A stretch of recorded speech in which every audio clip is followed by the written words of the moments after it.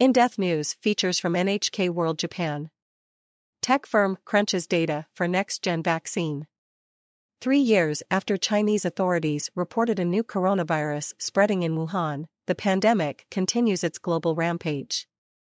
As scientists scramble to keep pace with mutations, an international fund is linking businesses and institutions to develop a new generation of vaccine that protects against not just one type of coronavirus, but a multitude. Frequent pandemics. In the 20th century, there were 3 pandemics. But in the last 2 decades alone, there have been 4 distinct pandemics and 1 epidemic involving the Ebola virus.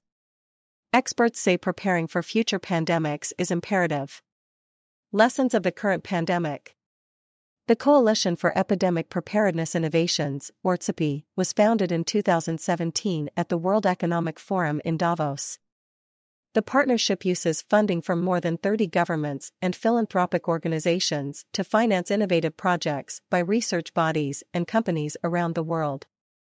The work builds on knowledge gained in the early days of the coronavirus pandemic, when researchers produced a COVID-19 vaccine in just 11 months. This was impressive, but left some challenges still to be faced.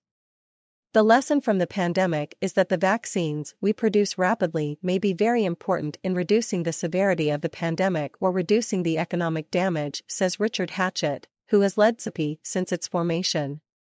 But he goes on to point out that the current COVID vaccines may not be perfect.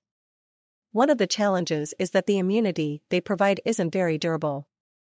We need better vaccines against COVID and its variants, but also SARS or MERS or potentially the next coronavirus in the future. Tech firm joins the quest. In keeping with its focus on innovation, CEPI's partner in Japan is not a medical firm but a tech company known as a world leader in artificial intelligence. NEC Group has received $4.8 million in research funding to participate in the project. Kitamura Akira, general manager of the AI drug development division of NEC, says their approach is very different from that of a pharmaceutical business. As a tech company, we're very good at data science, Kitamura says. We are making heavy use of that technology, trying to develop new vaccines by combining a mathematical approach with a biological one. NEC is using AI to crunch vast quantities of data. The company hopes to help develop a single vaccine against more than 100 types of coronaviruses to safeguard against future pandemics. How AI helps.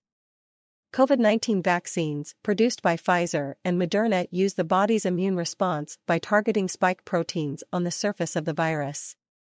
These vaccines are intended to prevent viruses from infecting healthy cells.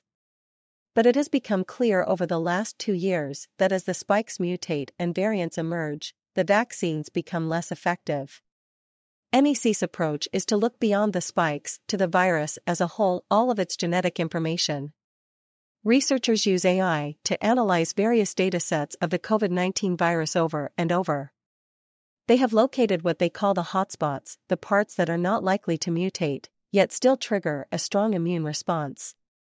Now the researchers are taking the same approach to analyze 100 other coronaviruses, processing millions of genome datasets to identify hotspots they have in common. The aim is to create one vaccine that can target them all. Kitamura says none of this was possible until recently. Once you've trained the AI on all these processes, when new data comes in, it predicts the location of the hotspots, he says. It's become a lot more accurate. Not just one company. The company's researchers alone can't verify a vaccine's safety and efficacy inside the human body. That's where the CEPI network comes in. This kind of biological data is scarce and ambiguous. We need other kinds of know-how, Kitamura says. This is an area where we're really struggling. CEPI is very helpful. They support us not only financially, but they also say they will introduce us to facilities around the world. We're grateful. 100-day mission.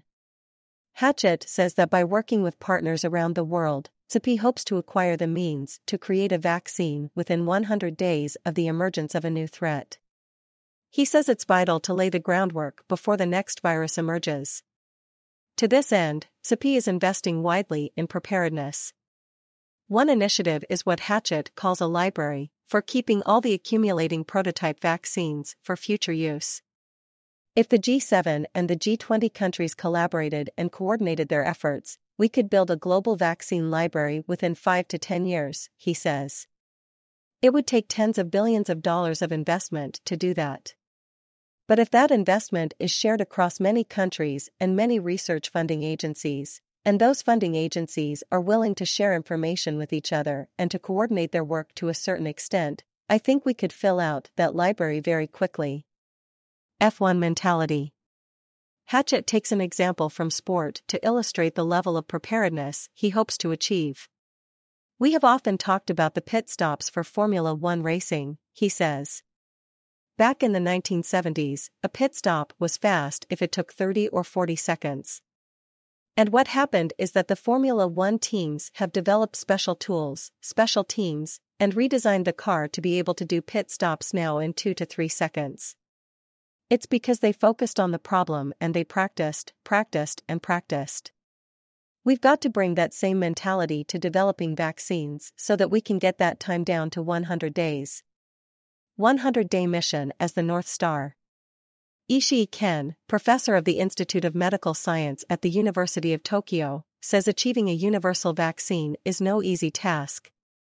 Research and development of broadly effective vaccines for flu have been continuing for more than 10 years, but none is available yet.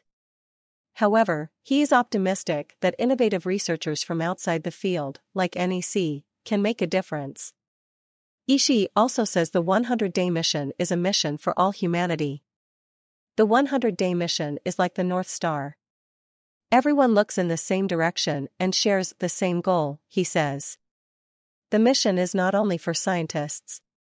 We have to think from the molecular to the ethical level. We have to think how we can deliver vaccines to grandpas in the countryside, and how to communicate with people who don't believe in vaccines. We have to take this seriously, like we did during the early stage of COVID-19. Trust matters. Some might balk at being injected with a vaccine created in an unconventional way, especially if the development phase was accelerated. Developers and regulators will need to explain how the latest treatments work and why they're safe and effective. Building public trust will be essential for the success of any next-generation vaccine. Yoshioka Takuma. NHK World. Newsroom Tokyo Anchor. Takata Rikako. NHK World. Producer.